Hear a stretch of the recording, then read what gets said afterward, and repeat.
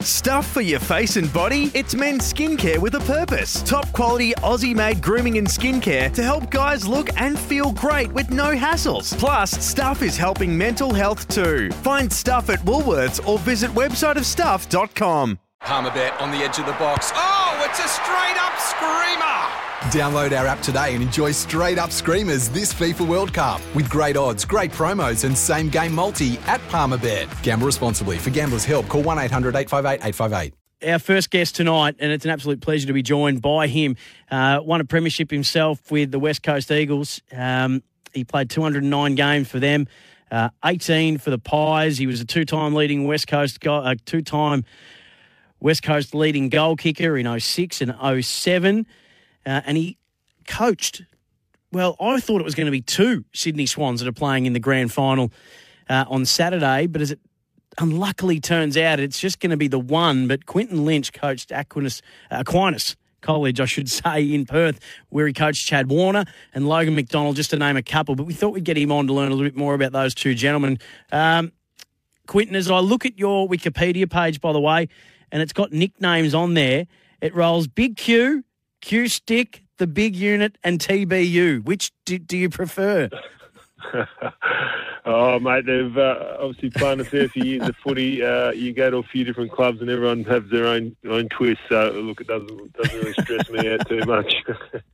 Well, either way, there's no better place to pick up nicknames than a footy club. Mate, thanks so much for joining us. I thought that we were just going to have a really great chat, which I'm sure we will. But you must be devastated for Logan McDonald, first and foremost, to find out that he's going to miss out. There's often a hard luck story going into a lot of grand finals, and this is it this year. Yeah, look, my little fella let me know about an hour ago that he'd been omitted, and it was a bit disappointing. But I think there's still a bit of water to go under this bridge yet. I've got a feeling that, obviously Sam Reid's been aimed to play, but I dare say there's still a fair, question mark hanging over his head. They've not been able to finish the game last week. So I reckon there's a bit to play out in it yet, and I dare say they'll be making Logie prepare as he might be playing come Saturday.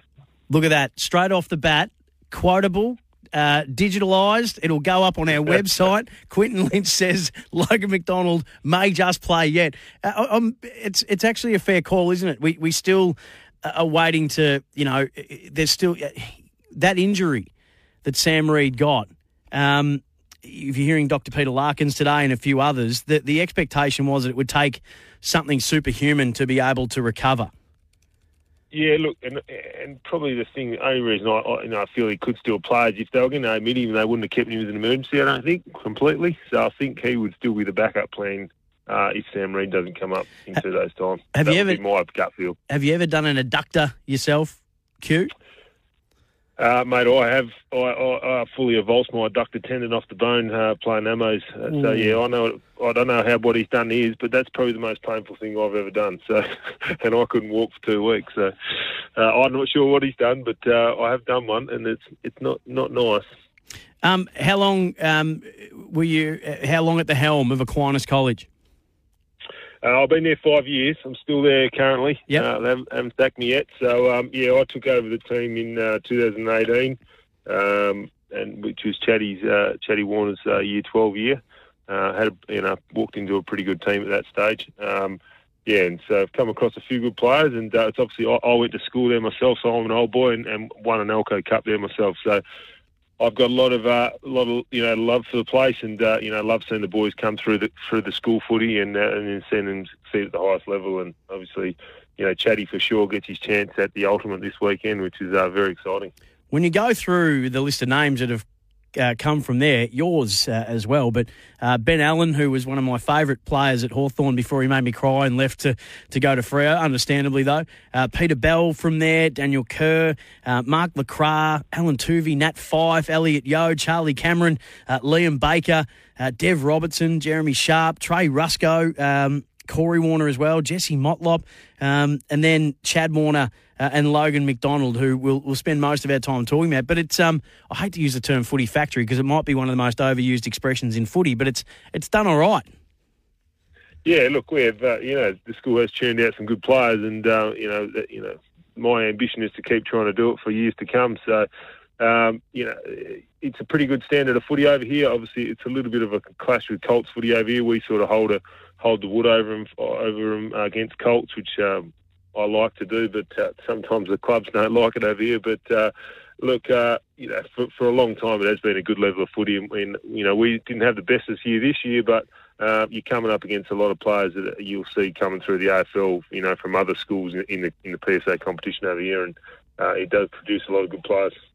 So let's start with Chad Warner, because I just think his season this year, like most people that watch any amount of footy, has been phenomenal. The way that he runs, carries, delivers, takes the game on. He's big in statistical areas, Q, that I think are actually important in the game. There's a lot of stats that mean very little in footy, in my humble opinion, but the ones that he excels in are, I think, the most important ones. And, would it be metres gained, inside 50s, score involvement, score assists,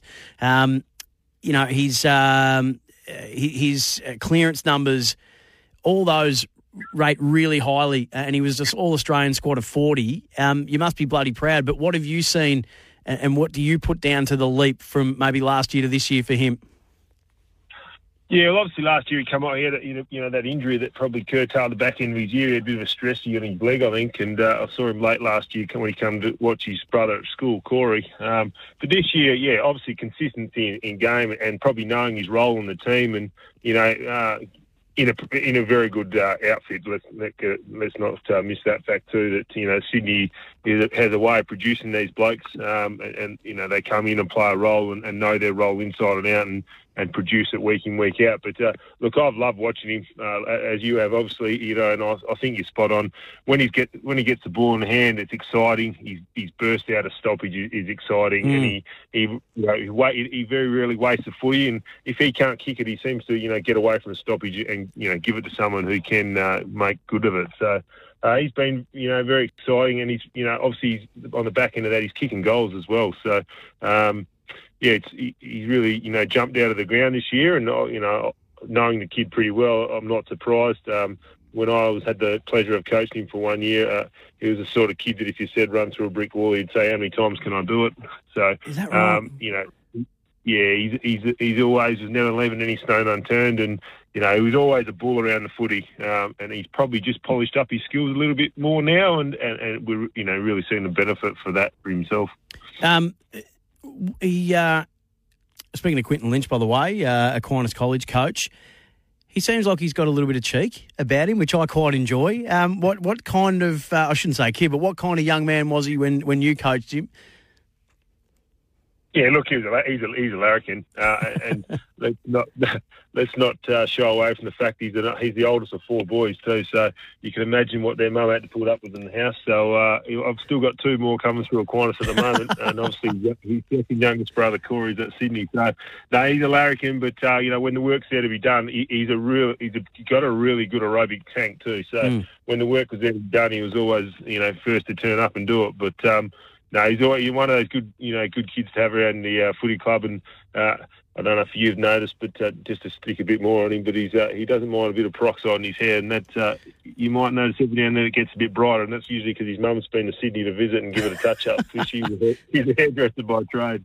He never seems to do the roots, though. It always seems to be I'm looking at regrowth, but that might be what they're aiming for, and I mean no disrespect to his dear mum.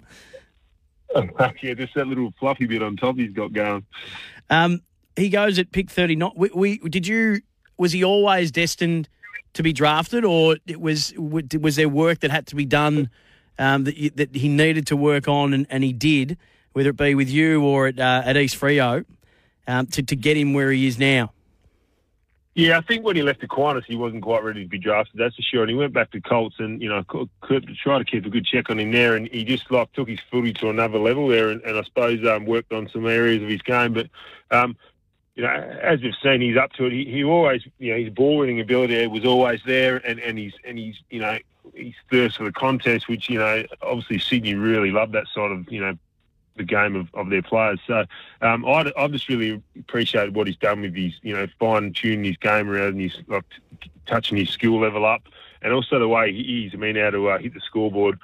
We all know if you can play inside mid and hit the scoreboard, you become a pretty damaging and dangerous opponent for your opposition.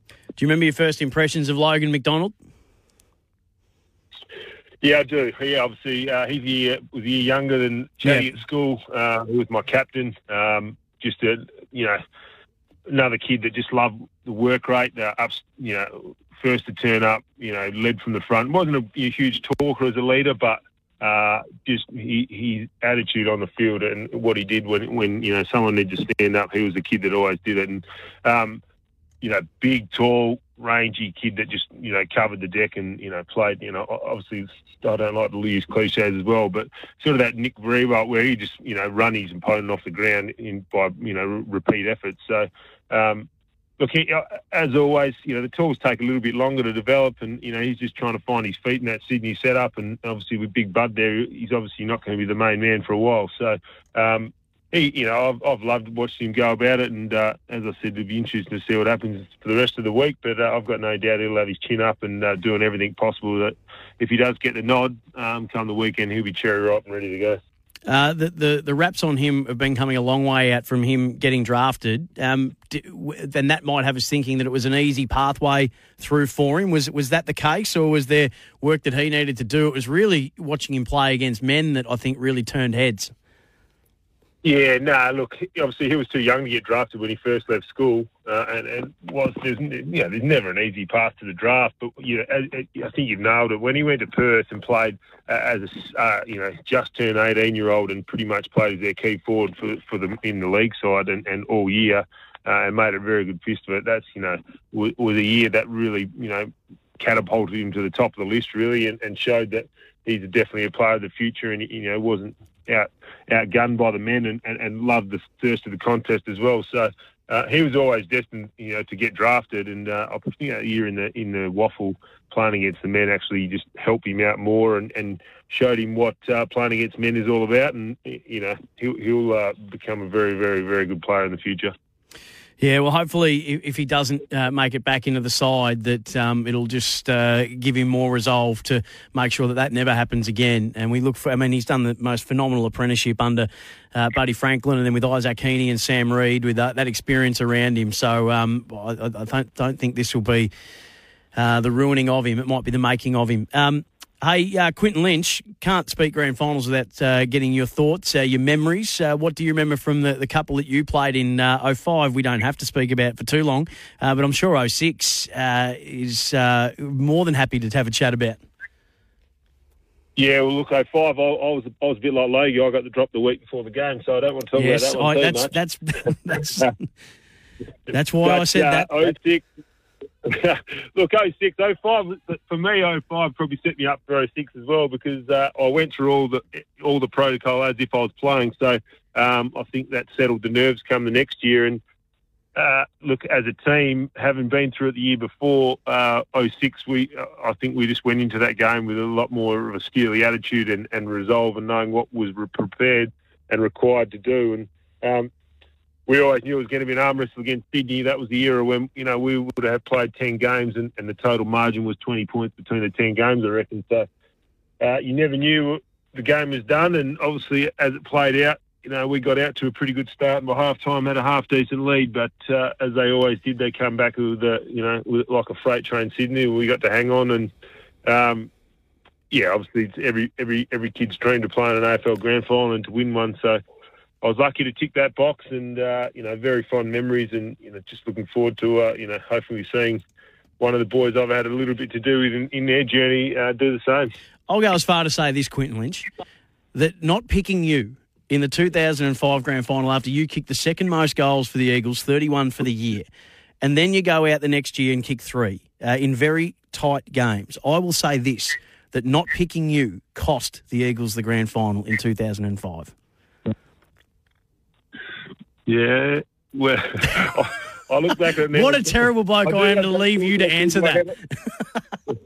No, I have to tend to agree, but unfortunately that's all water under the bridge. And the scary thing about it is how long ago it was. That's the problem. Yeah.